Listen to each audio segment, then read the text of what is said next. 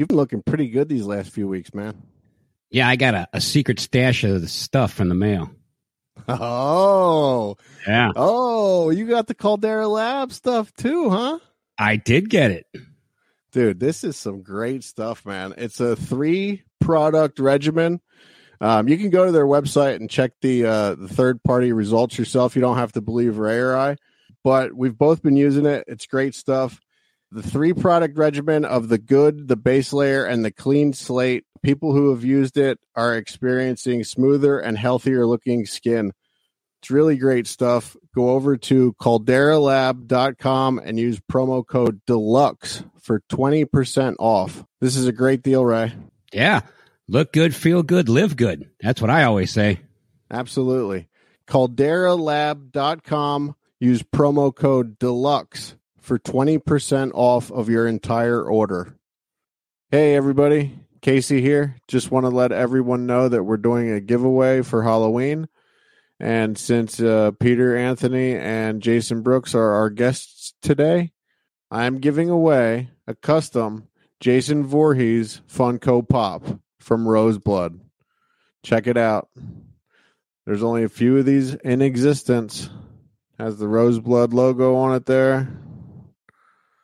The mask, number 13. It's never been opened. So, if you want to win this, I'm going to tell you how. You can email us at deluxeeditionpod@gmail.com and say, I want to win the Funko Pop. You can message us over on Facebook, facebook.com/deluxeeditionpod. Message us over on Instagram at deluxeeditionpod. Or there is a way to contact us if you go to the website, deluxeedition.show. There is a contact form at the bottom of that. And just shoot us a message on any one of these platforms and just say, I want to win the Funko Pop. And we'll be giving this away on Halloween, October 31st at 8 p.m. Eastern Standard Time. So stay tuned. Get those emails in. Message us. Tell your friends. Hey everyone, this is Matt, the Triple T podcast host. What does Triple T stand for? TikTok Tuesday, a show where viewers submit TikTok videos and we play and react to them. The co-host Toby, Euban, and Richie. You never know what's going to come out of our mouths. We're live every Tuesday at 9 p.m. Eastern Standard Time on the Beard Laws YouTube. Let us rebuild your For You page with the best TikTok videos and be a part of the show by sending in your videos. This podcast is part of the Deluxe Edition Network. To find other great shows on the network, head over to deluxeeditionnetwork.com. That's deluxeeditionnetwork.com.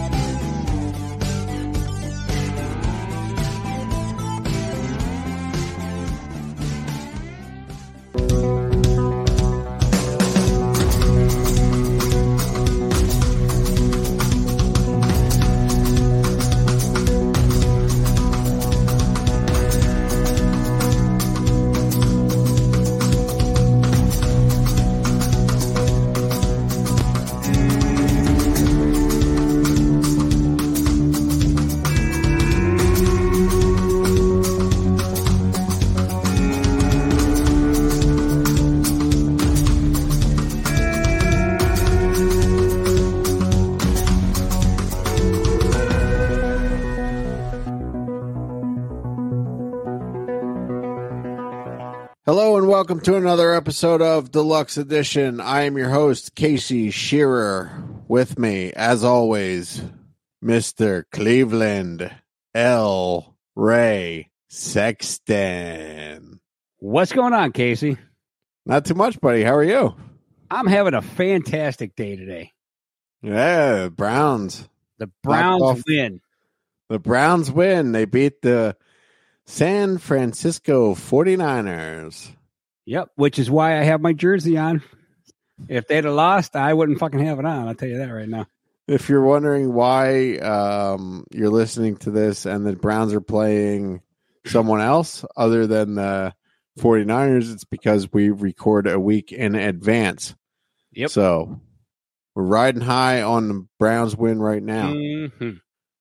But, Ray, That's not what we're here to talk about, is it? That is not what we're here to talk about. No. No. We are here to talk about the conversation that we just had with Jason Brooks and Peter Anthony. Tell us who these fine folks are, Ray. These gentlemen make movies, and not just any movies, good movies. The kind of movies that you would like to watch if you're not, a loser. Yeah, I mean, these are movies that you should go watch. Well, even if you are a loser, I mean, you're going to want to watch these movies, right? Well, no, that's why they're losers. Because they don't watch their movies. All right. Well, yeah. So I know these guys. I've known these guys for a while. First met them on the set of Roseblood, which I was in. Roseblood, Friday the 13th fan film, written and directed by Peter Anthony, one of our guests tonight.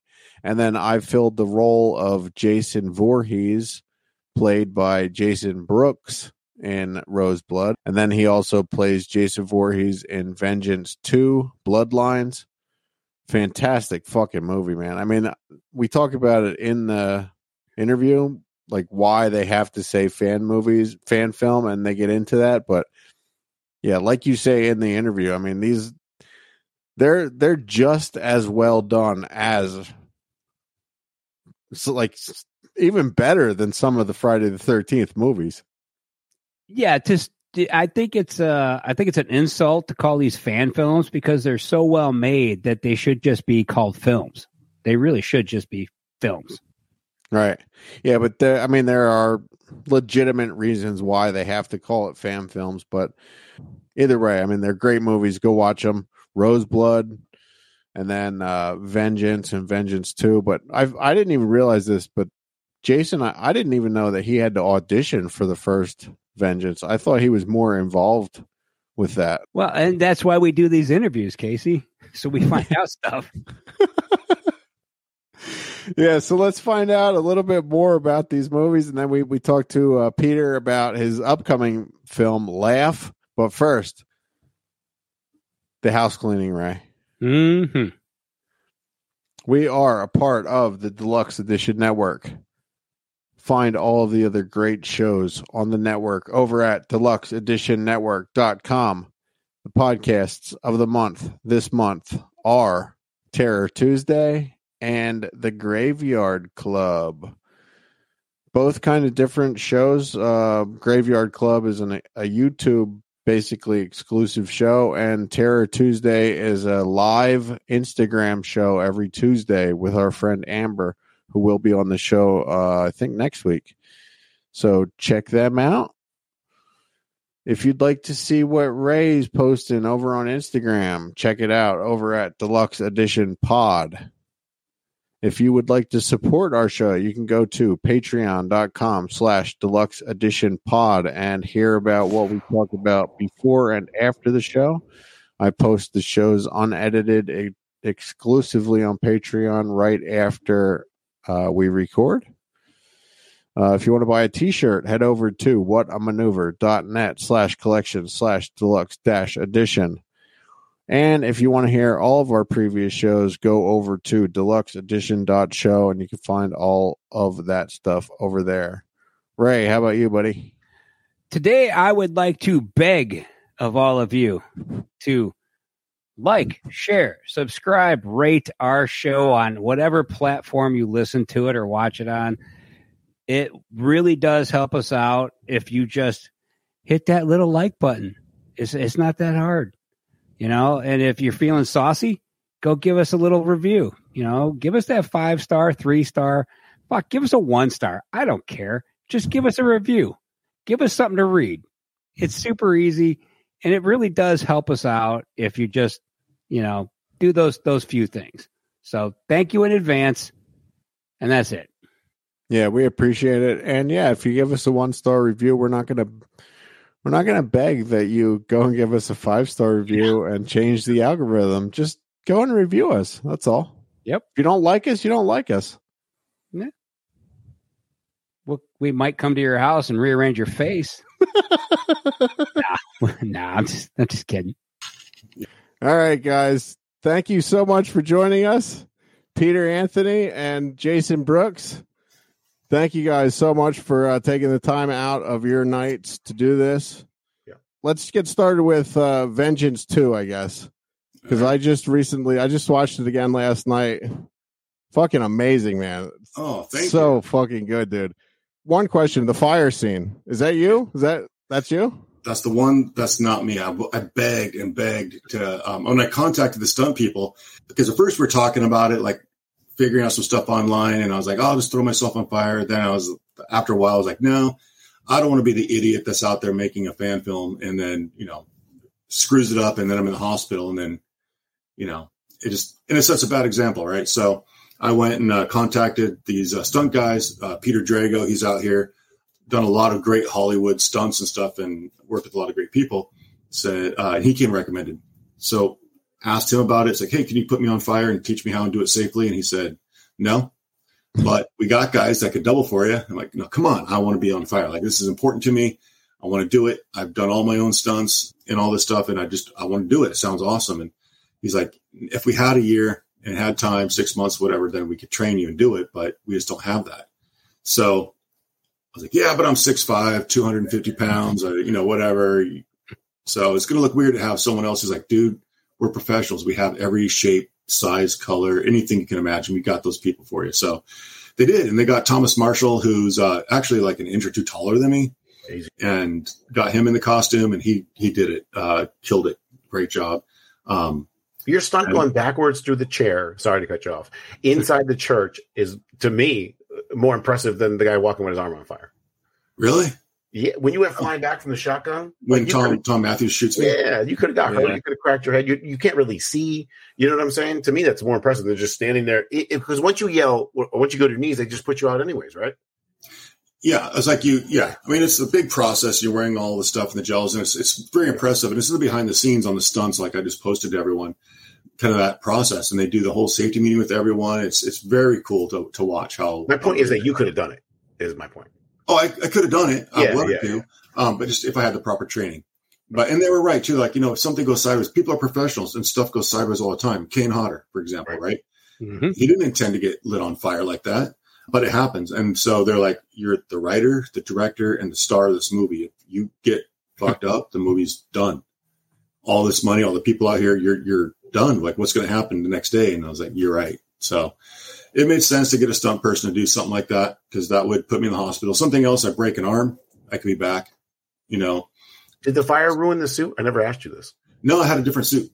Oh, okay. So we had to have multiple. So we had one that was made so we could do a test burn, so we could make sure that none of the chemicals or the paints or anything like that could burn and ignite higher, without the controlled fuel. And then we also had to have like the costume all metal. Anything that had a rivet, anything that had buttons that were metal, anything like that has to be taken off, so that because those get hot with the fire and then they'll continue staying hot and burn. So it's a completely modified costume. And then we got all that together, had one specific or two specifically for the burn. So that way, if the first one didn't work or something happened, we had to redo it. We'd have a backup. So we had 3 costumes set for the burn, one to burn for the controlled test, for the lighting test, to get the camera set so that they know this is what the fire is going to look like. This is the color of the flames. Do you want blue flames, red flames, great, orange? And then we could set it on fire without the actor. Then we had the actor in it and do it. So, but yeah. He did great, and every time I see him, I'm like, I wish it was me. I'm grateful for that too. Sorry, I have so many questions. I'm the one doing the interview. I never asked any of this stuff. I'm assuming he like holds his breath when he goes to his knees, because they fucking lit. And behind the scenes, you got to watch the behind the scenes, Casey. They lit him up. I'm pretty sure you can't suck that shit in. So does he like hold his breath when that happens? Or? I think they hold their breath the entire time. Really? Because you don't want to breathe in the fire. Yeah. But he's walking. I mean, that's not easy. Yeah, you burn because you're down there and you're concentrating, and then you're on fire, and they set you on there. Then he's got to walk, and when he gets up, he's got to hit his arm against his leg to catch the rest of it on fire, or vice versa, and then walk. And we went over it like a lot, because and he did a really good job caring about the role. And we walked together. I showed him how I walk and how I do it. So a lot of people don't realize it's not me. They're like, he walks just like you. Right. So yeah, Thomas did a phenomenal job on that. But I think they hold the breath the whole time, because you get those flames up in your face. You can't inhale that and burn your lungs, right? Yeah, good point. I never thought about that. Damn. That's crazy. Speaking of, you mentioned that you didn't want to break your arm, but that was one of the best special effects in that scene where Jason breaks that dude's arm and the bone pops through. Oh, Paul Taylor, Pinhead. That's one of the best ones. And then also like the ones that got me the most, that like really made me cringe the most, was that, and when he peeled Tommy McLaughlin's nail off. Oh, nice. That shit was fucking. I was like, oh my god. Actually, just sitting here, I was thinking about, like, I always think about what I'm going to say, and I was thinking about that, and it made me fucking cringe just thinking about it. That shit was fucking nasty. Oh, I love that. Thank you. Of Jason X when the fat like son comes out to fight Jason outside the bar. Remember, he grabs his hand and both bones shoot through Jason. Remember that? That was part 9. Sorry, part 9. Outside the diner, the chubby kid comes out and goes, "What the fuck are you doing?" He punched, and dude, both bones pop. It reminded me just of that. Perfect. Yeah, it's a really cool, simple effect too. To do the bone popping out, and it's it was great. It was Paul Taylor. He played Pinhead, Hellraiser Judgment. He did a phenomenal job selling that as well. So, who did all the special effects for Vengeance? That was me and my Real Fiction Studios company. We built like all the bodies, the prosthetics, all the silicone parts and everything. And then I brought on Michelle Munoz, and Naomi Meacher Miller, who's now my partner. We had them lead the team, and we had a bunch of other special effects artists and makeup artists who kind of helped assist. And so we got there, and I said, okay, here's the body, here's the setup, and here's the gag. Michelle and Naomi helped build some of that, so they had understanding as well. But it's like, here's how it's going to work, and we walk them through it and train everyone so that they could perform it, because I can't do it obviously while I'm in costume. But some of it, because I did build it and I was in costume, I was able to do the rigging myself, being in scene, since I understood how the mechanics of it. But yeah, that was me and the team. You brought some people back from previous Friday the 13th movies, right? Talk about that. Yeah, Tamara from Halloween 5. We had Darcy DeMoss, who played Nikki in Part 6. Tom McLaughlin, writer-director, Part 6. C.J. Graham was Elias Voorhees, who was, of course, Jason in Part 6. We had, like I said, Paul Taylor from Hellraiser Judgment, plays Pinhead. Rob Mello from Happy Death Day, he's Babyface Killer. Yeah. We had Richie Ramone from the Ramones, drummer there. I know I'm forgetting someone. Tom Matthews. Tom Matthews, Tommy Jarvis. Mm-hmm. Yeah. But yeah, it was like you could. Ruby, CJ's wife. Yeah, Ruby was great. Ruby, oh god, Ruby was amazing. She was so nervous. Was really good. I've never acted before. I'm so nervous, and she killed it. She really did. So yeah, when she got killed, I was like, no, Ruby. She was so funny that night. I mean, there's some of it in behind the scenes we put out, but she was hilarious, and just the whole kill. She was all for it and having a great time. And then the next day, like, because I gotta shove my fist through her body, right, and grab her heart and hold it and show it to her in front of her. And so, like, setting that whole thing up, we had a dummy body to actually do the whole thrust through, but then we had to get my arm around her and through her actual shirt and hold it there so she could look down and do all the stuff. And then I throw her out the window. And the next day, CJ comes to me, he's like, all stern. And I was like, hey, what's up? He's like, I knew what you did with my wife last night. And I was like, which part? Throwing her out the window, ripping her heart out, covering her in blood. Which part? But no, it was, she killed it. It was great. Love her. What was the process like compared to the first Vengeance? What was different compared to the first one for this one?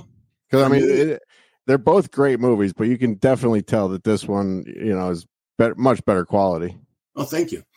For me, I had more control over this one. Jason directed it. That's why. Yeah, I got to write and direct this one. I had a crew that I work with on other things that I know and trust and love, and who are very passionate about filmmaking and creativity. So I knew right away I wanted Cody Newton. He worked on the first one as well as the B unit, and he worked on a lot of the kills, just straight up the kills and stuff, while Jeremy and Dustin did kind of the main, the dialogue and all that. But I knew I wanted Cody. He's really good at action. He's a director, so he understands direction, performance, and all that stuff as well. But he's also happens to be a talented director of photography. And so he was able to step in and help me when I was in costume and kind of keep an eye on that. And he'd show me the monitor, play back on things so I can make sure that I was happy with my performance and all. But that was the major thing, was having the control, for better or for worse, It's so much more work, but having it be so big and grand and having all those celebrities in it, having this massive story. I mean, we were, shooting outside of our league right there, right? It's like we made a movie that we should not have been able to accomplish with that little bit of money. So it was crazy. It was stressful, but I had an amazing team that was able to pull it all together. You take one person out of that whole group and it would have fallen apart. Yeah, it's a great movie, man. I mean, you would never be able to tell that it's like a fan-made movie. Same with Roseblood, Peter. I mean, they're both, and you brought Cody up. He does play a big part in that. I mean, he's really good. Yeah, he makes everything look smooth and amazing. Just gives it that look and gives it anchors it in a quality with the sound guys and the way it's edited and filmed and lit. It takes you out of that indie film vibe where you're like, okay, I'm just watching people in the backyard making a fan film or with the resources they have. Like he takes it to another level so that you kind of are able to get lost in that story and not think about the technical parts of it. And Casey's a hard worker. Yeah. I don't like that they call these fan films because I think they're just as good as some of the crap I see that's coming out. Like I loved Attack of the Killer Donuts, but I think your movie's probably better quality film wise and acting for the most part. Thank you. Compared to that one, and that one, getting a lot of action on the streaming right now. Is there a reason that it's called a fan film instead of just like a regular movie?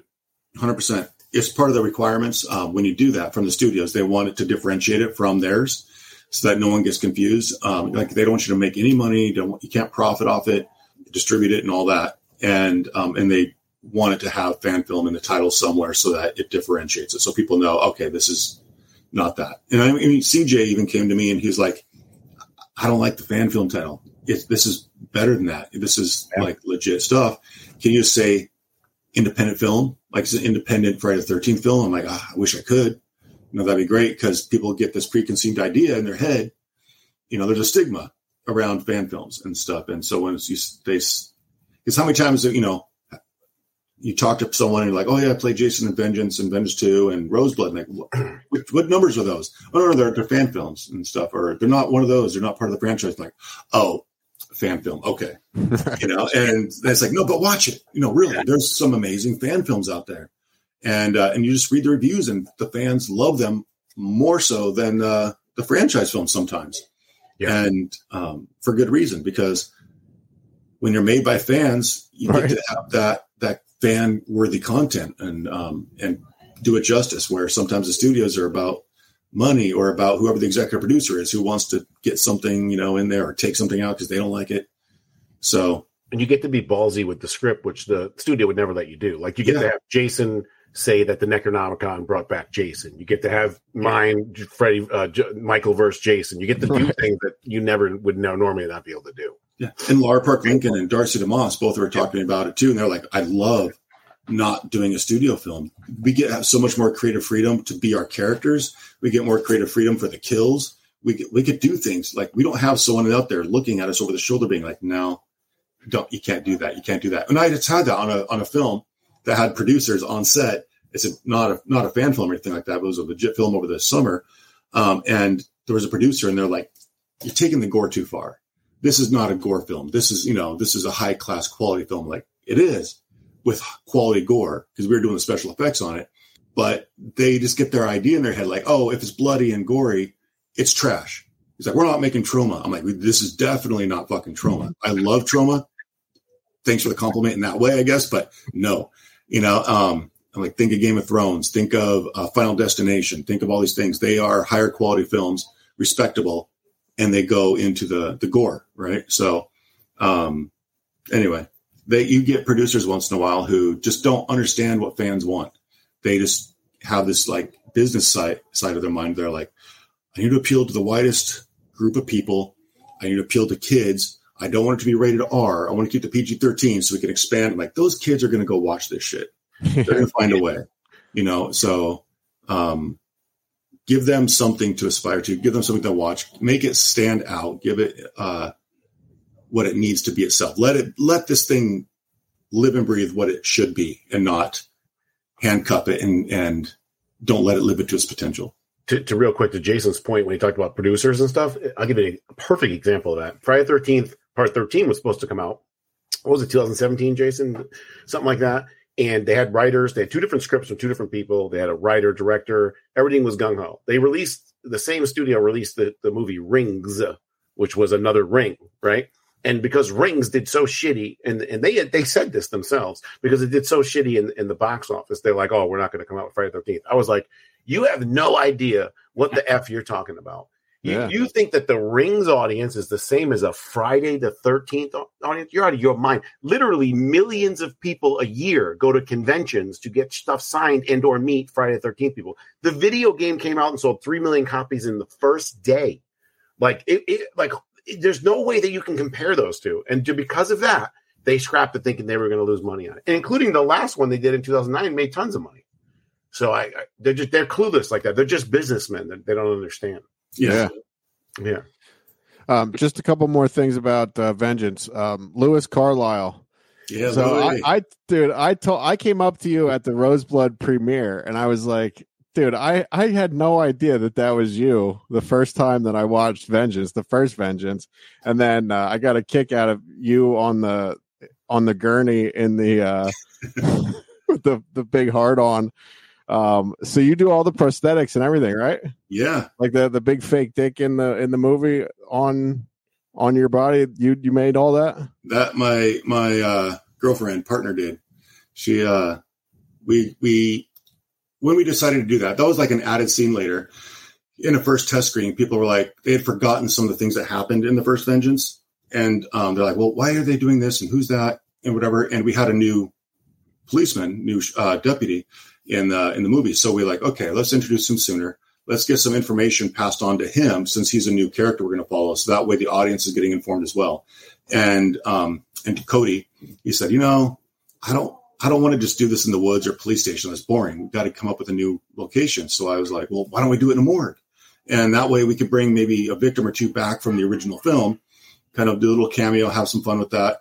And I started thinking of Diana Prince too, because in the first one, due to scheduling and timing and a bunch of mess ups from things I won't go into, they didn't get to get the makeup, which is the whole point of Diana wanting to be a part of it, was wanting to get the prosthetics and everything. So I was like, it'd be great. We could bring Diana back and do her up. And me. Yeah, Peter was in there. And me. And you, yeah. Yeah. And we can showcase, because we're talking about doing flashbacks, we'll show the fight and all that. But Cody was like, well, who you have to put in there? I was like, yeah, Diana. He's like, no, Louis. People keep asking for Louis. And I'm like, oh, yeah, that's right. And he's like, what? And, you can't have Louis in there unless you do a boner joke. So then I was like, yeah, I still want to do the normal boner joke. I want to come up with something funny, though, or something more than just that. So then I remembered the Netflix documentary about the Icelandic Phallological Museum I watched a couple of years ago, and thought, oh, yeah, Louis would totally donate his to that or whatever, and that'd be funny. So that's what I wrote in the script and everything. And then we realized, oh, crap, we're shooting in a couple of weeks. We got to get this fake dick, right? And so we talked, Naomi and I talked, like, should we sculpt one, or what are we going to do? And that would take a while. So the quickest way was just to cast me and get that and just make a copy of me. So that's what we did. Went up there, did that. And then and that's what's in the film, right? And we're going to keep that a secret. And then and not tell anyone, just kind of like, because once that gets out, then it's out. But then the actual museum in Iceland contacted me, and they're like, hey, we saw this. We want to put this in our museum.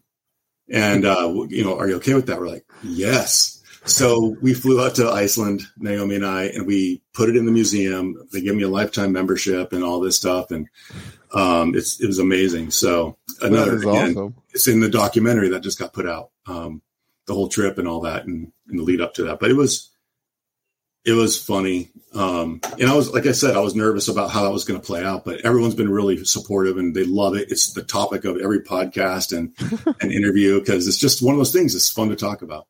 Yeah. Bro, real quick, that morgue smelled fucking weird. Yeah, dead people. There's 24 dead bodies in there while we filmed. I went in that room. I'm like, it's like they try to cover it up with cleaner, but you know what I'm saying? It's still in there. It's like spraying after a bad shit. It's filmed in a real morgue. A real morgue, bro. Yeah, they had 24 dead bodies in a room next to us, and we had contacted them ahead of time. I sent them the script and said, "Hey, I want to be respectful to you guys, to the families, to people and stuff. Here's the jokes, and here's what we're doing in there." And then they read it, and then they sent it to their superiors, and then up the chain of government command, and in the county, and they came back and said, "Yeah, no, we really appreciate you being respectful about that and asking and stuff." But it seems like it is kind of a crude humor thing, but it's done in a tasteful way that we're good with it, Sure. So they had a room, Casey, with like real skulls of people who died from like gunshots, and you could see the hole in the skull and all kinds of teeth and skeletons in the other room was like shown for show. It was pretty cool. Damn. Yeah. yeah. Oh, Lewis Carlisle. He's a character that he's in other movies too, right? He's appeared in other movies, right? Yeah. It's like 6 other movies, I think. And I mean, after the first Vengeance, so before Vengeance, there was a movie called Happy Trails, and that's where the character got invented. I needed a cranky store owner. We're trying to cast, and I was talking to the DP at the time who's helped me do the casting, and we couldn't find the right person. And so the one I had in mind, and I just kind of threw on a beard and a hat and went in the garage. My son filmed it, and I said, "This is what I'm looking for." And then the DP was like, "You have to play this character. That's you." I'm like, No, I'm directing. I don't want to play it. He's like, "No, you have to." So I did. And then the director for Vengeance, Jeremy Brown, was like, "Hey, can we put that character in Vengeance?" I was like, "Sure, as long as I get control over the lines." And we did. And then after Vengeance came out, I had 6 other film and TV people reach out and be like, can we put that character in our movie? So then it became like the Kenny of horror movies, where he just keeps dying over and over again. So we got Park Dead, The Awakening. There was Up All Night. Up All Night, yeah. Nightmare on Elm Street, Up All Night. Then there was the Medics TV show. There's The Barn Part 2, Band Wars. It just the list keeps going and going. And it came up with a life of its own. And it's been fun. Bro, you know what's more impressive? And he'll never say it. He went into character as Louis once, like, I don't know, right after you did Vengeance 1 on some podcast somewhere for like a fucking hour. Oh, that was live on Facebook. Bro, he was in character, and people were like fucking with him or saying funny things or saying jokes, and he was coming back with one-liner after one-line. Whatever you said, he took and threw back in a joke. Was fucking more impressive than the movie. I was like, holy shit, the improv, he is a character. Dude, sometimes I can get in that zone. Once that beard goes on, yeah, I got that beard. I'm like, I don't know. I become the character, something different. Even your eyes, you got that kind of crazy fucking look in your eyes, Yeah. That's awesome. All right, we're gonna get into you, Peter, very soon. I promise. Let's get back into Cody Newton a little bit with Metal Kingdom. You were in that as well. You helped him with Metal Kingdom. Great little YouTube thing that Cody did. Spielbergish, right? Yeah, tell us about that. Yeah. Cody's hasn't been a horror guy. He's a very family friendly kind of guy who does wholesome, really amazing content. He's a Mormon. Yeah. And so him doing this horror stuff is a little bit out of his comfort zone, but he's learned to love it. He's like, I don't like horror movies or watch them as much, but I love making them now.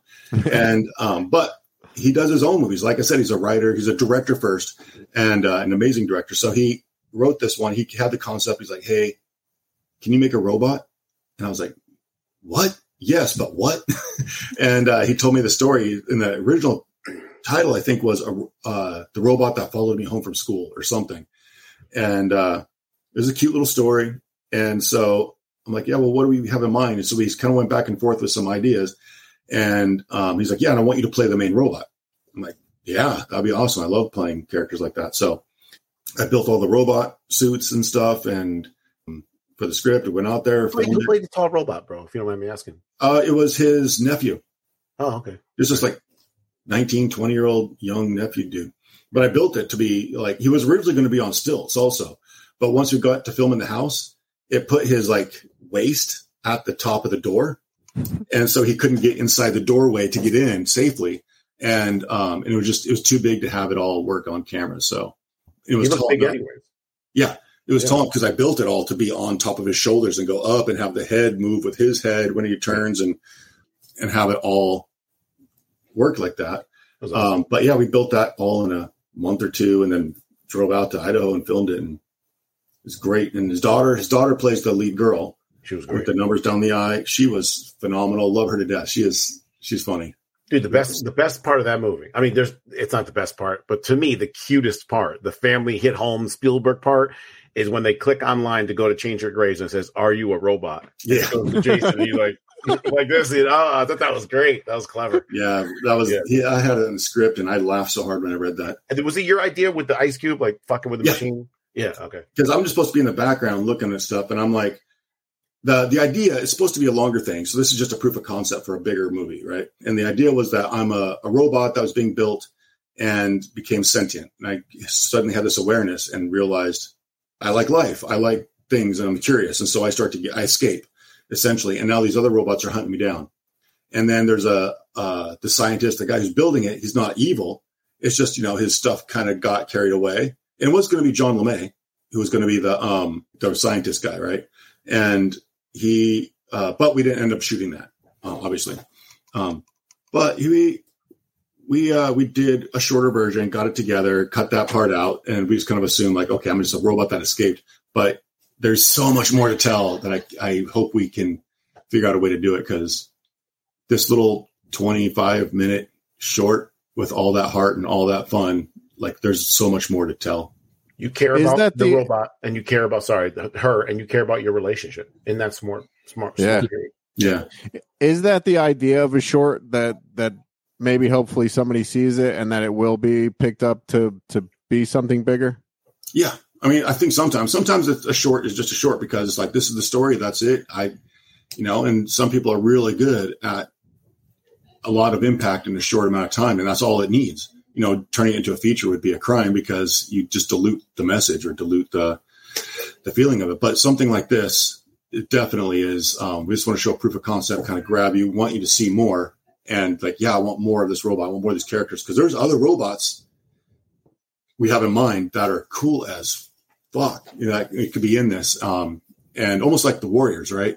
The old movie, The Warriors, where they're kind of bopping their way back to Coney Island. It's kind of the same thing. You get this robot and the kids who are trying to get back to the scientist, and you got these robots to fight along the way. Casey, Cody made a really awesome short. It might have been like 10 minutes, Jason. What's that one where he plays that like demonic clown thing with the top hat and the little cane? Remember that one? Oh, yeah.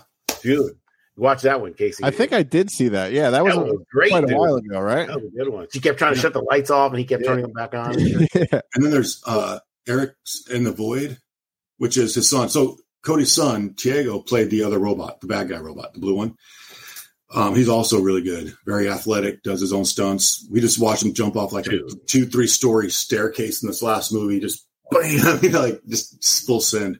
But he also plays this ninja guy in this like cybernetic ninja guy in Eric's in the Void, I think it's called. But yeah, Cody does some really newton.com. Check out his stuff. His son jumped off a 20 to 25 foot fucking stairs in the middle of the fucking woods, jumped in the air. All they had was one shit mattress on the fucking ground. I don't know how he didn't snap his fucking legs. And he landed and rolled and got up like nothing was wrong. And then ran up and did it again. Yeah. Is this for the new one that's coming out? 259. 259, yeah. 259. So that's the demon possession one. Yeah. And I had to get up on that thing in costume. I play the demon in there, and I'm up on these stairs, and I get halfway up and I'm getting vertigo. Yeah. And then I get to the top, and I feel very top heavy because this costume is huge and stuff. And I'm just standing there on the top of the stairs. There's no arm rails or anything like that. And I get to the top. I'm like, fuck this.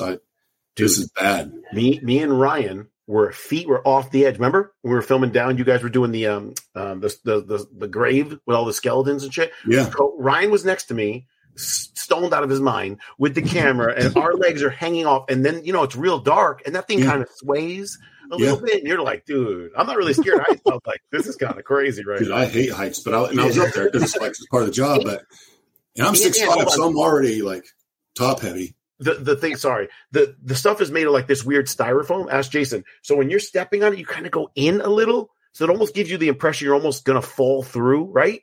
So that's like, for me, it was kind of scary like that too. And it's dark, and they're blowing the smoke, and dude, you just shit your pants. Yeah. But Randy built it was solid. It was like metal underneath, had a metal frame, so I never felt like I was going to fall through because I trust their construction. But yeah, I get it. It's like it feels unstable, even though it is. And then the eyes kept feeling like I was. Oh no! I'm glad that part's done. Go back to sort of like the same point as like the short, like why people would make a short. Like, why make a fan film? Is it to try and get noticed? Like, to try and get? No, originally we did it because we just love the franchise, and we are just fans. And it's like people who build a costume, they're not trying to get noticed. They just want to live a part of this universe, right? And so I just always wanted to play Jason in a film, and I love making movies, and I love the character. And then when I heard about it and I auditioned, I'm like, it's a dream to be able to be Jason Voorhees on film somehow. And so we did that, and then we got noticed. And so it was really fun. And I got to meet a lot of amazing fans and people and connections. And then as you go on, you realize a lot of people are seeing your work. And so then when it comes to part 2, it's like we were really burned out. We want to get onto our own things and make some original content and do some stuff. But there's still that bit of you that wants to accomplish, even though you've already accomplished this. It's like, yeah, there's still more to tell, but it's so much work. You got to run the campaigns. It's not just showing up on set and making a movie. There's so much that goes into it that's behind the scenes that you spend every waking hour, day and night, and some losing sleep. Peter knows this right now, making laughs. It's insane, the amount of work to do it properly. And so, and we did it with jobs. We did it with jobs. We did it when we had full-time jobs and everything. Yeah. So you get no life, no family. It's just go. And when it came time to it, it's like, should we do it? The fans really want it. We kind of want to tell it now, but it's like, yeah, but we do have other projects we want to do. So one of the benefits of doing a second one could be to kind of showcase our work and what we could do with that budget, or what we could do and how we've grown as filmmakers as well. Because we took advice from the first one and put it into the second. We're like, okay, this is what people are saying. They wanted more stalking. They wanted more character development. They wanted this or that. And so we listened to what the fans, were saying and try to use that. So it was a good way to get something we make out to a broader audience that's already built in and show them what we can do, as well as, paying homage and tribute to a franchise we love dearly and respect. So same with me. Just and by the way, I pushed Jason towards Vengeance 2 a lot. There was that long period where we didn't know if we were going to make it. I was like, we're going to do it, man. We're going to do it. And I was like, I'll do it. Fine. But you got to help me. You got to be there. I'm not doing it alone. And you're like, yeah, fine. And then fucking Roseblood came along and he's like, I'm burnt out, man. You're on your own. Fuck you. But just the love of it, dude. I've been a fan since I was a kid. So was Jason, and just, Jason's been my guy. Look at my house. I mean, it's just always been a thing. And then when they did it, I was like, well, why can't I do it? Not them, just other people have made films. I'm like, hey, if those guys can do it, I could do it. Especially with Sean, with Jason, with Sanaya, with Cody. It's like, I already have everything. You just have to like come up with the script, and passion's there, right? And the skill is not there, but the skill of everyone else I have has it. So it's scary as fuck. What's that saying? If you're not scared shitless doing it, it's not worth it. You know what I'm saying? So that's kind of the truth. Like, because nobody's ever done something big for the first time and not been scared shitless of it. And trust me, I'm scared shitless again right now. And I think you have to get used to that, because that's supposed to be your comfort zone. That means you're going above and beyond what you think you can do. Yeah. And if you're still in your comfort zone, you're not growing. Right. Well, man, Vengeance, they're great movies, man. Really. That Jason stunt guy in Rosebud, he really kicked ass after he opened that door. The axe swinging murderer. That dude was awesome. Yeah, he was brutal. Throwing that axe. That picture of you with the hood on with your glasses, bro. All time fucking classic. Never seen a Jason wearing glasses under a fucking hood in my life. Yeah, fun times. Fun times. Let's talk about before we get into Laugh that we've mentioned here. Let's talk about the Horrorverse, Peter. Tell us about the Horrorverse, codename Tank, and going out there and blowing out your knee and all that stuff. Yeah, so Aaron Carlson and Charles Lawson, that's like their little baby. So they made what was the Michael one Jason called? The one they made 3 of them? Oh yeah. Halloween. They're gonna kill me. The Shape. The Shape. So they made The Shape 1, 2, and 3, which was like kind of shorts of Michael films, which was pretty cool. And they had a ton of success with it. And they made those 3. And then they came up with the idea of let's make this Horrorverse where we're like, they've already talked about it in the trailer. You've got Freddy and Pinhead and Jason and Michael, and they're like Wolverines and Titans and monsters and vampires and all kinds of shit, like all together in this universe, and they contacted. So I guess it's like the first gig I got. Oh, besides Fall Camp Blood, I guess. And they're like, hey, there's this character Tank that's this fucking badass that, you know, fucking smokes cigars, fucking makes these badass talk shit all the time. We think you're perfect. We think you're perfect for it. And I'm like, fuck yeah. So they actually flew me out there and then did it.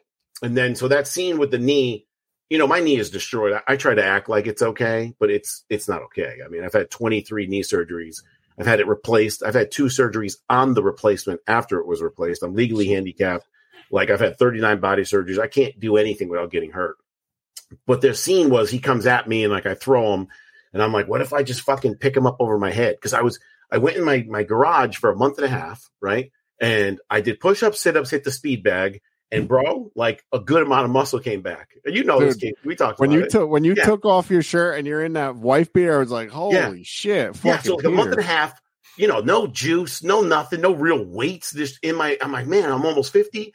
Fuck, I feel good. You feel good, but your fucking body ain't good, Pete. You know what I'm saying? So like the thing with me is all my muscles are strong. It's everything that connects them. It's fucking shot. So there's a scene, he's supposed to run and jump. You know, so I'm still pretty strong, right? So if I'm like, dude, if you jump like wrestling, right? I'm like, and if you post on this shoulder and I got your waist, all I really got is your leg weight, which is fucking nothing. The guy's like 155 pounds. Yeah. Dude, the dude hit the brakes like 3 times on it. Jumped one time, we fell backwards. He jumped the other time, I dropped him on the bed. The next time, like he fucked up, my head went back, dude, and then he came again, he hit the brakes. I have the video of the behind the scenes. I got pissed. I grabbed his dick and balls and I grabbed his fucking throat and I just straight muscled him over my fucking head. And then when I went to throw him down, he held on to me instead of going on to, and that kind of made me buckle. And then it started to swell and I went back to the room and it was kind of bad, but it's always bad. So I don't know. The next day we shot a scene in a bar and we were sitting down drinking for like 2 hours, 3 hours. I went to stand up and my knee popped. I sent Jason and Sean the live video of it. It popped out of place backwards and my foot was backwards and it was dislocated back. And now the weight of it was hanging in the air. Oh, holy fuck. So they're like, oh, we're all done, you know. And I just sit and I go, hey, Aaron, my leg's out of place, it's backwards. And he's like, what do you mean? I'm like, look. And I showed him, he's like, holy shit. I go, dude, I don't know what to do. Let me try popping it back in or straightening it. And it wouldn't go in because there was so much blood in the way. There's like no room for it to go. So I said, dude, just pick me up and carry me to the bar, and the bar will hide it, and we'll shoot the scenes there. And then we had to go outside. They're like, okay, we're not doing it outside. Bullshit. I'm already fucked up. I already have to go get surgery or whatever. What the fuck's it matter? Yeah. So I'm like, let's just go outside. Instead of me walking, I'll hold the door off camera, and we'll do the outside scene. And then we did that. And then they picked me up, put me in the car. I drove all the way, what is it, an hour, Jason, right? Tacoma? An hour back to Seattle, and Sean and Cody came and brought me in the room, dropped me in the room. I slept with my knee like a teepee on a piece of furniture, and after a couple hours, it popped back in, almost threw up, passed out. In the morning, Sean came, took me to the hospital. They took 250 cc's of blood out. They wouldn't let me film it, but 250 cc's of blood. Now it's fucked. There's pieces of metal in it. I got to get it replaced, but I got to replace again. I got to do it after Laugh. I can't do it now. Fuck, man. Yeah. It sucked. Yeah. I was so happy. I was feeling good. I was in shape. You know? Yeah, that's when I saw you at the airport. Yeah. Even Riley was here a few weeks before. I took my shirt off. I hit a little pose. Had the top 2 abs coming in, little veins coming. I still look like an old man, but, you know, I felt good. No, God's like, no, fuck you, asshole. You've been a dick your whole life. Oh man, that Horrorverse, is that a series? So are every one of those tied together? Because I only watched yours. So he did, I think, 9 of them, or there's like 8 or 9 of them, and they're a series. They're like intro characters for everybody. But now, starting like in April, March of next year, he's going to film, I think, 2 full movies, doing all of it now, the rest of it. What his idea was to introduce the characters to people. So me and the team, there's a guy named Bullet, a guy named Tank, a guy named, like, all of us get together to try to hunt all these monsters. Nice. Yeah, it's pretty cool. I mean, just from what I saw, it's only 10 minutes long. It's really good. That's me do whatever I want. I'm like, hey, can I get fake tattoos? He's like, yeah. I'm like, can I wear blue contacts? He's like, yeah. I'm like, can I smoke cigars? Yeah. And then right before, can I make fun of this guy when he rolls up on me? He's like, yeah. So that's why I said, like, what the fuck are you going to do, Eddie Munster? And they all started laughing, and that's the guy I picked up. So he kind of lets me do whatever I want. He goes, I'll let you do what you want because that guy is you. Whatever you do is him. You get it? So it like makes sense. Right. Yeah. I gotta say the fake tattoos looked really good, Peter. How come you're not getting them? Bro, first of all, Jason and Naomi did them for me, so kudos to them. He told me where to buy them and everything, so that's all him. When I grew up, I don't know what it is. When I grew up, all my friends are tatted pretty much from their neck. You know, Nazer, Jason, right? Like everybody's tatted all the way down. I don't know. I think it's because I was bodybuilding and I didn't want it to look bad. And then after years, like you're in your 40s, and you're like, what the fuck am I going to do now? And now I'm kind of glad now because a lot of people don't like the ones they have. Everyone I know who has tattoos says they wish they could like wipe and redo over. So I guess I bit the bullet. See, I just started getting them. So like yeah, I do. I got my Necronomicon right there. You can see. I just got that like 6 months ago. You want to know another thing? Be honest with you. Okay, I'll be dead honest. I'm cocky, but I'm honest. You can hit me with a fucking bat, and I'll laugh. If you take your finger and you tap it on the same part of my arm like 3 fucking times, I'll want to kill you. So I don't know if I'd be okay with that fucking shit because people tell me it's annoying and they just keep going to the same spot 100 times. I think it would piss me off. I'll tell you right now, the dentist is a bigger bitch than the tattoo artist. That dentist is all up in your mouth stabbing you with shit. Tattoos are nothing compared to that. If you had a big piece, right? So they do the outline, and then people tell me it gets raw. So then they go back to the middle, they do some shit, and then when they go back, it's already raw, and they go back over it, and that's the motherfucker. That's what I to me. Yeah. It feels like you got a really bad sunburn, and you're taking like a piece of sandpaper and going over on the sunburn. Like that's what it feels like to me. Yeah. The fun part is though, you think they're done, and they're like, "Okay, are you ready for the white?" For the white, yeah. And I'm like, "Yeah, fuck, go ahead." Yeah. Do we need the white? It's annoying. And they will ask you. They'll go, we don't have to do the white. You could just have it skin color. And I'm like, no, fuck, get the white. Yeah. Get in there, do it. Jesus. You want to hear a funny Peter Anthony story, right? This is one of those crazy stories that we could either cut or leave.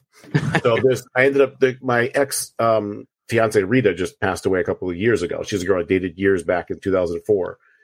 Total sweetheart, total sad situation. Well, she's from Boston. She was like 32 years old when I was like 28, and she kind of knew I was a player, And she's like, "Oh, you got to get tested for everything." I'm like, "Well, I went and got all these AIDS tests, whatever." But I guess you can't get a herpes test unless like you had an outbreak. Like there's no way to test you because it's dormant, unless you go to the doctor and they have this one thing. So she's like, "Oh, I looked it up. You can go get this one thing." So I'm like, "Whatever the fuck." Go to the doctor, bro. Take a Q-tip and elongate it twice as long. And at the end of it, put a diamond to the left and a diamond to the right, like a hatchet. Okay? The guy goes, "I'm going to go down your dick hole all the way. I'm going to churn it 3 times. It's going to take off flesh from the inside of your urinary tract. I'm going to pull it out. We take the flesh and then we test it. That's how we tell." And I was like, "Okay." He goes, "It's going to fucking hurt a lot. You're not going to like it." I go, "Fucking get it over with, bro." At this point, my dick's about a thimble. He fucking grabs it, puts the thing in, bro, twists it 3, pulls it out. Blood comes out with it, right? With the chunk, everything. He looks up at me. He's like, "Are you okay?" I go, "If you ever do that again, I'll fucking kill you." Dude, the worst thing ever, bro. Holy shit. My God. Yeah, I'm pretty sure that sounds worse than getting a tattoo, Peter. Yeah. Pretty fucking sure. Yeah. True. That is not a Friday night for me, no. I heard it's like that when you pass a kidney stone too, right? That's what I heard, yeah.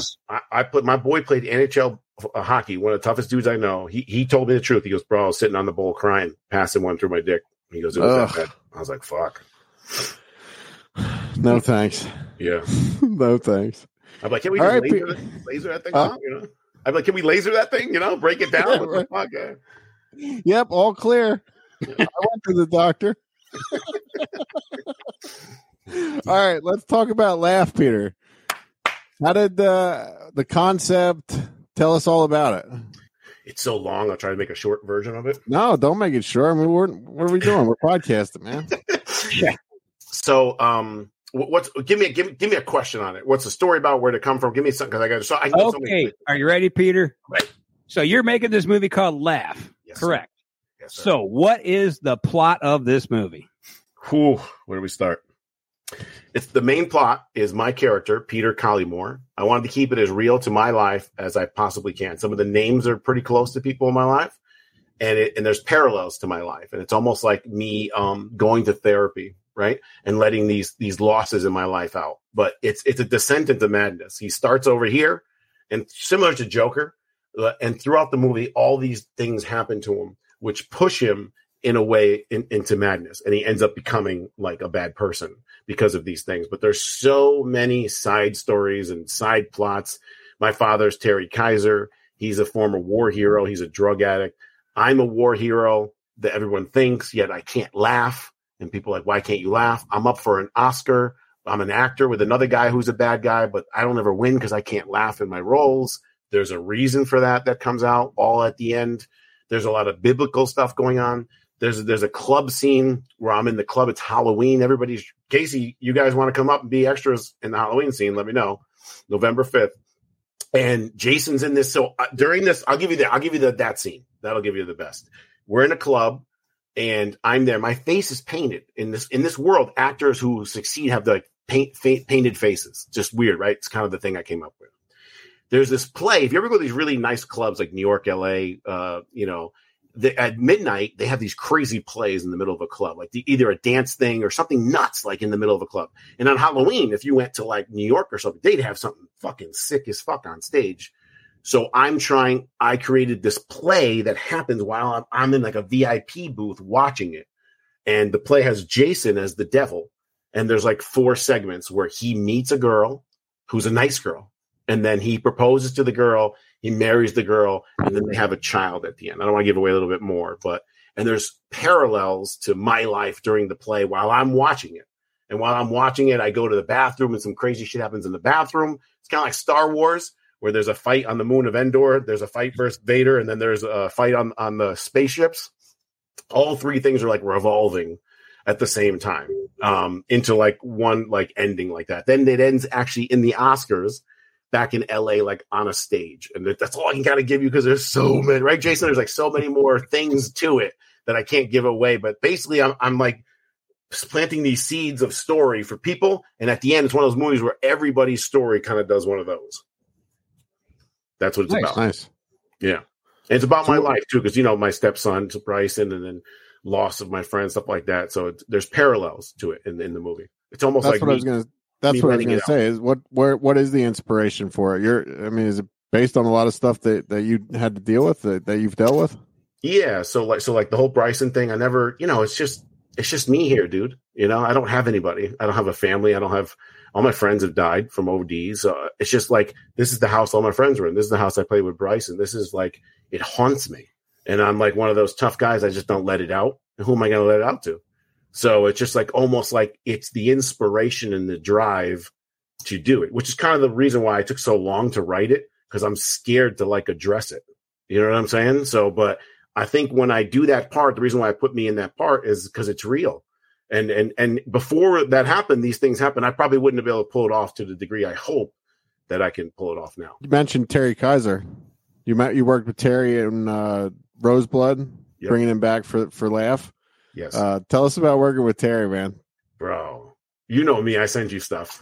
Dude, me and that guy at 3 a.m. smoking weed at a fucking Ice Nine Kills fucking concert. I mean, the dude is like one of my good friends. He calls me all the time. We talk all the time. He's 85 years old. He tells me crazy stories. You know what I'm saying? The guy's a stud. He don't look 85. No, he doesn't. No, dude. Everybody loves him, dude. Everywhere we go, he takes me out to dinner. Then we're hanging out with chicks. And then we go. I mean, he's just. If I was young, right, and watching Weekend at Bernie's, somebody said, "Bro, one day you're gonna make movies with this guy and hang out with him." I'm like, "No way! What are you talking about?" But Jason's got the same kind of stories. But it's true. And for some reason, like Kane Hodder, I would like to say, "Oh, I'm so cool." No, I don't know why the fuck they like me, because there's a million people that are the same as me. But I'm lucky enough that for some reason I'm cool with these people. Yeah, dude, I love when you get your picture with him. When you get your picture taken with Terry, how he just starts that crazy laugh to bring a smile to your face. Yeah. He said he learned that in acting school. Oh yeah. He said not only can you keep your mouth the same, but it's infectious and it makes everybody else laugh, which is true. It really does. Yeah, he goes ha ha ha ha. He just does it like that, and you're like, what the fuck is going on right now? Yeah. we mentioned Vengeance 2 earlier, how the fans wanted Vengeance 2. I mean, I know the fans want a Roseblood 2 as well. Is there any talks of that?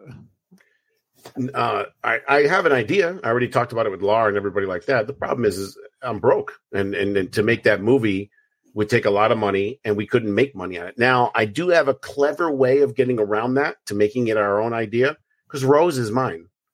Do you know what I'm saying? And the General's mine, and a lot of things are mine. And if I can change Lars' name to something else, and we can kind of get around that to a degree. But I mean, who knows? But if we kind of turn the corner on fan films, and we're trying to actually make money and go that route, so maybe one day if I got a ton of money and I want to. If there's a director who's like ballsy and wants to do it, then I'll write it and then help out. But because that would be an honor. But as far as this, I think it's time. We've paid our dues a long time and spent a lot of money, all of us, and really put ourselves in bad spots. And I think it's time for us to make back. Hopefully. Yeah. And that's the purpose of Laugh, right? Making your own so you can hopefully find distribution and make some actual money, right? Yeah, I'm glad you said that. So my whole idea is there's these 6-7 scenes that we have that we're going to shoot that I purposely selected for this days of shoot, because I know those scenes in my mind will make a good trailer. So what we do is we shoot those scenes, we get the trailer, then we show people, hey, this is what we did with the trailer. And then because there's big money investors that want to see what you're going to do. And then who knows, maybe we shop it somewhere else and we get a lot of money, maybe A24 or something. We're totally dreaming here, but A24 or something like that. That's the goal, is to put a lot of money into these days and make everything as great as we possibly can. And I watched Cody on Metal Kingdom with Jason. I watched Cody and these guys on 259. Their talent level has gone. I mean, you think V2 was like here, they're going there. It's at a whole different, the lenses they use, everything's way different. So I really feel now with how much we've learned, Jason too, from effects. I mean, he was always good, but I mean, how much better are you now, Jason, than 5 years ago? Oh, way better. Like every set we're on, we learn more and we try new things. We just got done this past weekend shooting, and we did some things we haven't done before, which I kind of did as a test for Laugh for some of the scenes upcoming, just to make sure, not for this upcoming shoot in a couple of weeks, but in the future, testing things out and getting it right and dialing it in. And yeah. Look at his when hands. did you first start? Bloody hands right now, right? Yeah, I got my hands still. When did you first start getting into doing the prosthetics and special effects, Jason? It was a long time ago. When I was a teenager, I made a couple things just for haunted houses and kind of volunteered at some haunted houses and everything. And then I really wanted to get into movies, and I met a filmmaker while I was doing graphic design, made some posters for him, and he found out I could make things. So I did some props, costumes, and all that. Then they were like, well, you're big. Do you want to play the monster? I'm like, fuck yeah, I do. So I get to start acting a little bit, and then it's kind of evolved from there. And then over the last, since Vengeance, I did a couple of things here and there. And after that, just worked on indie film, and we'd get on set. There'd be a makeup artist or something working on something. I'd be like, hey, I could help out with that, or I'd like to be able to do something, or I'll tackle this thing, you tackle that. And then on V2, it was just all me. I knew I was going to do some certain kills. I started working on it in my house alone. And then that's where we put a call out for some assistance. And that's where Naomi came in, who went to school down in Oregon for this stuff. And I met Naomi, came over to kind of assist and help with the head cast, and then was just awesome. And so then we just worked together nonstop from that point. And then right around the time the film ended, like, what's next? We kind of caught feelings for each other, and we started dating, and I was like, I got this real fiction thing. Do you just want to go all in on this with me? And let's just actually do it. And said, yeah. So we just put our foot down, and then we contacted Michelle from V2 also and said, let's just do this. Let's put it together and just really commit to it and do it. So that's what we've been doing for the last couple of years. And it's been building, and our reputation out here has been phenomenal. Our work is, speaking for itself and things. I can't wait for these things to come out for people to see them, because there's so much that is. There's a scene in Laugh that is, hopefully we could pull it off. That is, I don't want to give it away, but it's with the clown, and it's fucking sick. It's like something you dream up as a kid. The pressure I put on these fucking people. It's like, oh yeah, we're going to do this, and they're like, okay. How long do we have? Figure that out somehow. you know. So how much time do you have to work on something? If Laugh, for instance, you guys know you're working on this now. Has any filming started yet at all? No, we don't start. First of all, I've given him no time. I've totally handicapped him with time. We start November 2nd. Okay. So Jason, when the movie starts rolling, are you already working on some of the props and the special effects that need to be? I'm taking a break right now for this interview from working on that. I've got silicone on me too, because I've been, we sculpted these face appliances and different things like that for the film. And now I'm casting them, doing molds of them so we can make the positives and prosthetics for faces and the clown thing that Peter's talking about. So we have all this stuff going on there that we're working on. And we do months. We take as much time as we can to get it right. But we also have other projects that we're doing. So 3 or 4 other, films at the same time. So we've got to prioritize based off, this thing's going to take us 6 weeks to do. This will take us 2 days. This will take us 2 months. And then we just kind of budget our time for that stuff. And then some things like the thing that Peter's talking about, we're going along pretty well. Then now we've got to make a pretty major change to it due to some circumstances. So that's one of those things where now we got to figure that out into the timing as well. And so we're trying to cram out a few other things to get that done so we can completely focus on that to get it done. But like I told Peter, it's like making a cake. Some things, if you take time to cure, you got to paint in different layers, and it takes time for each layer to dry before you put the next one on. And if the cake takes an hour to bake and you only have 30 minutes, you're just going to get warm cake batter. You're not going to get the final product because it takes time to cure. It's not just a matter of shit always goes wrong, which I dread. But something's going to go wrong, just the way it is. But yeah, I mean, the days we're not on set, we are here doing lab work, and I've got 2 team members out there right now working on this stuff. So he talks about he sends me videos of the shit he's working on. It's fucking phenomenal. Is it satisfying? I guess it's I don't know what I'm trying to say. You put all that work into making something, right? Like you said, it takes time to cure, to paint, to mold, to do all that stuff, and then essentially you're just ripping it apart and splattering it with blood and all that stuff. Is that satisfying? I guess, right? Sometimes, and then some things we make it so that we could do multiple takes because there's always going to be issues. There might be a camera that doesn't work right, or an angle or something, the focus didn't get pulled right or went off. So we have something like we had on one of our last films, we had made 7 full bodies for these actors who were in it. And something terrible happens to each one. One of them explodes. It's like, okay, well, this is a full body. This is expensive, right? And when we make it, if we blow it up once, if any part goes wrong, we're screwed. And that gig is no longer there. And the production spent money, thousands of dollars on this. And we've spent months on this. And it's just gone, right? So we built it in a way that this body could explode and be put back together and redo it again.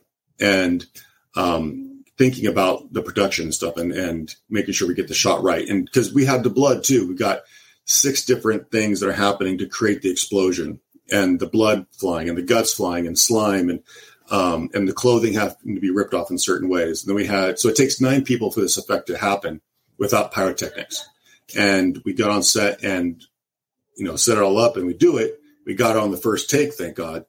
Because otherwise it would take a few hours. We could have rebuilt the whole thing like a puzzle piece, put it back together, re-rigged it, get all the blood primed and everything again, and do it again. But we got it, and it was awesome. But we get to use some of those body parts in the future. It's like, oh, hey, we need to have a leg here, an arm there. We have a catalog of different things that we could then rent out, reuse, modify, that kind of thing. So nice. Roseblood had many one takers. The Kelly Ellison one take. Yeah. Jason falling through the wall, one take. It's just the Strang's hand, one take. There's so many pressure that you have to get it just right. We don't have Hollywood budgets where you can just redo it again. Right. Yeah. Yeah. Well, I mean, it's all worth it to the fans anyway. I mean, to me, it looks great to me. So you guys are doing a great job. So shooting starts November 2nd for Laugh, right? The 2nd to the 7th. Yep. 2nd to the 7th. It's a short shoot time. It's only for the trailer. Oh shit! Okay. So we're shooting. Those scenes are going to be in the movie, but we're taking them, like I said, to put a trailer together to then show people. But those scenes are knocked. Like Terry's scenes will be knocked out. Most of Calypso's knocked out. Half of mine are knocked out. Nice. So it's both. Yeah. We're achieving two different things at once. That's why my first Indiegogo is very small. I didn't promote it that much. It was just those little. The next one will be the huge one with the trailer. Oh, okay. Awesome. Yeah. Awesome. Well, the Indiegogo campaign did great. I mean, yeah, right, fully funded. Oh yeah. It's almost at $20,000 right now. It ends I think, tomorrow morning or something. Yeah. Awesome, man. Thanks. Ray, what do you have for these guys? Go Browns. Yeah, fuck yeah. When's the last time you went to a game? I went last year for one. Okay. It's more fun to tailgate for Browns games. Yeah. We got the Muni lot, and it's just the stadium holds about 70 people, and our parking lots have about 200,000 people in them. So that tells you what people in Cleveland like more. They like to drink and have fun in the parking lot. So yeah, the Giants are like that too. Yeah. But we're very angry people because our team sucks usually. So it's a bunch of angry people drinking in a parking lot, and you know what that leads to. Yeah, it's different when you go to the Dolphins, bro. It's 90 degrees. Girls are in T-shirts with no bra. They're doing like throwing contests and kicking contests. In the Northeast, you're freezing your balls off. It's totally different. Yeah. Totally we're just drunk and angry usually. Yeah, there's just one mission: get drunk. That's it. That's the mission. Yeah. I'm going to try not to get arrested. Casey's coming. Yeah, I'm going to see an NWA show in the pro wrestling show in Cleveland on the 28th. And Ray's like, man, he's like, I'm going to love watching you fucking freeze. I was like, fuck, I forgot it's cold everywhere else. Yeah, dude. I lived in Florida 2 years, bro. I came back and it sucked like that first year, so I wasn't ready for it. Yeah, you'll be fine, Casey. Yeah, I'll be wearing shorts. He'll have like a parka on. So, anyways, I got a question about Vengeance 2. So we got Richie Ramone in this movie. Yeah. And this is a spoiler alert. If you don't want to hear this, you shut it off right now. Richie Ramone is the drummer from the Ramones, who I absolutely love. And I kept sitting there going, you can't kill this guy. You cannot kill Richie. He's too tough to die. That's his big album. That's the one he's on. And you guys killed him. Yeah. He liked it, though. He loved it. Originally, that part was meant for David Howard Thornton. Oh, really? Clown, yeah. So he and Felissa Rose were going to be in the film, but then when we got the schedule set out, he and Felissa were working together on another film, which actually didn't end up getting made in the end or completing. But that was originally his part, and once he was not available, we're kind of like, oh crap, what do we do? And I got to figure something out, either take the role out or modify it. And then Tamara Glenn from Halloween 5, she called me. She's like, hey, don't usually do this, but my friend Richie, he really wants to be in the film. And do you mind if I give him your number? And I'm like, oh yeah, okay, that's fine. Give me. I mean, it's full. I'm in my mind, like someone's friend, Rich. I'm not going to put him in that role. It's like maybe he could be on the roadblock and be cannon fodder. I don't know. But anyway, so I get a call, and it's like, hey, this is Richie from Richie Ramone. I'm like, wait. Who? Richie Ramone, and I was like, wait, drummer Richie and stuff. Kind of sound like him, dude. You kind of sound like him. And he's like, yeah, I heard you're making a movie, and I was interested. I'm getting into acting, and it was just great. And dude was cool as fuck. And we talked for a while, and then I got off the phone, and I'm like, okay, I got to figure this out because holy crap, And so I thought about having. I'd already been mixing some things around because we were going to have Alice Cooper in it with Tom McLaughlin with the two redneck gravekeepers. And when I talked to Alice, and his agent was like, no, he's touring. I moved Rob Mello into that role and then shifted some things around. And I was like, yeah, I could put you here in this role. It's not the biggest thing or anything like that, but you come in and he did, and he killed it. And it was one of those moments like Peter was talking about earlier. You have those things where I'm driving home from work and I get a text from Richie. He's like, hey, I'm in the studio right now. We just kind of laid down some tracks really fast. It's kind of rough, but I just want to get your opinion. What do you think of these? Sends me like 6 songs that they just recorded, unreleased. And he's like, they're not mastered. It's like, it's kind of rough. So I'm hearing the studio recordings of him and his band playing, and I'm like, this is my fucking life. Richie Ramone is like sending me, what's going on, and so he was cool. And so we got to work with him on 259 again, and he just killed that role as well. He's an amazing actor. You got 2 songs on the soundtrack from him also. Yeah. He was on, when we were on set, he was like, hey, I was thinking, do you mind if I write a song for your movie here? Oh, that's awesome. Yeah, they're good too. Yeah, Tom I love McLaughlin's him. on there too. Tom McLaughlin. Yeah, Tom McLaughlin. Tommy's song is awesome. We're not ready to die. Too young to die. What was it? Too young to die. Too young to die. Never too young to die. Yeah, and I gotta say, Rob is great in that role. As, man, See, those things. Those two playing off of each other, him and Tommy, is really fucking good. That's one of those things I was talking about earlier, where sometimes things like that, where we're expecting Alice and didn't work out, and so we move things around. Sometimes they get better. So I can't imagine it being better than having Rob and Tommy in there. My hand hurts. What? Stop jerking off then. Oh, yeah. Great. Yeah. They did really good ad-libbing. Yeah. That was all. They were all ad-libbing all that stuff? Not all of it. I had the script, and there were certain key points. I'm like, I told all my actors, like, I want you to make it your own. If it feels weird, if it feels wrong to say it in your way, and if there's a certain word or phrase that needs to be said, then we'll keep that because it helps with the plot or it needs to come up later. But I say, make it your own. And so they sat there and they went with the lines that I said, these are important to say. And they did, but they had filler in between there. And so like the whole, my hand's hurting, that was all ad lib. Like, yeah, I feel a bad feeling about this. Cause the line was, I've got a bad feeling, something's going down, because they're getting all these calls about all these bodies from the first thing and whatever. And there's more coming in now. And he's like, I got a bad feeling, and I got this arthritis in my hand. When it starts acting up, something bad's going to happen. And then the other thing about that, when we got to the location, it was right on a highway and there was so much road noise that we couldn't hear. And we're like, there's no way we get clean audio. Like, how? There's no way. You can't cancel all this out. It was a mess. And so we talked about it, and I was like, well, what if we, and I talked to Cody and everything, like, if we have them yell their lines, can we put music underneath? Like, they're just listening to loud music and they're too much of idiots to turn it down, and he's like, yeah, that could work, because it'll be in the background, it'll cover it up and stuff. All right. So that's why they're yelling, is because of road noise. Then we just put the music in there. So it sounds like they're just too big of an idiot to turn it down. And that helped too. It's like, my hand hurts. What? And it's like, I said, my hand hurts. Oh, well, stop jerking off. And his zippers down. It's fucking great. Yeah. It flies down. Yeah. Yeah. He's like, can I put my fly down and do this? I'm like, please do. Yeah. Be the character, have fun with it.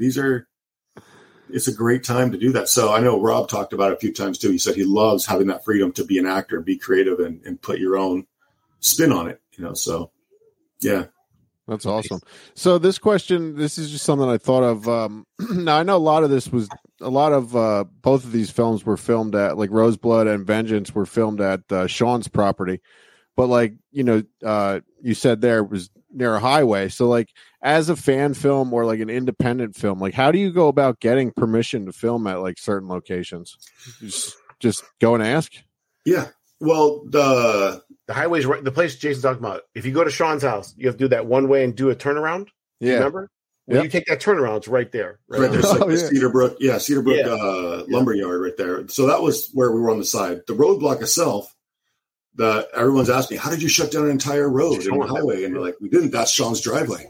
It's like we had a couple locations, but then we had one back road, but the guy was on vacation and he didn't want us to film there without him. And so we lost it. And so Cody and I walked down one morning, like, can we make Sean's long driveway to his property look like a highway and kind of fake it? We could only shoot it from one angle and one side. And so we kind of looked around for a bit and we're like, yeah, I think we could pull it off. And we did, apparently, because people have asked, how do you shut down an entire road? It's a private driveway. Yeah. Yeah, it's cool watching it, like, being there, it's like, oh, I remember that. I remember seeing that. Yeah. Yeah. The memories people don't know Sean is like on a compound, if you think about it. Yeah. Yeah. Very cool. Ray, you have anything else for these guys? I do. I got one for Peter. Do you think you would ever write a comedy? Man, great question. Man, I don't know. The weird thing is if you got Casey knows me pretty good, Jason knows me pretty good.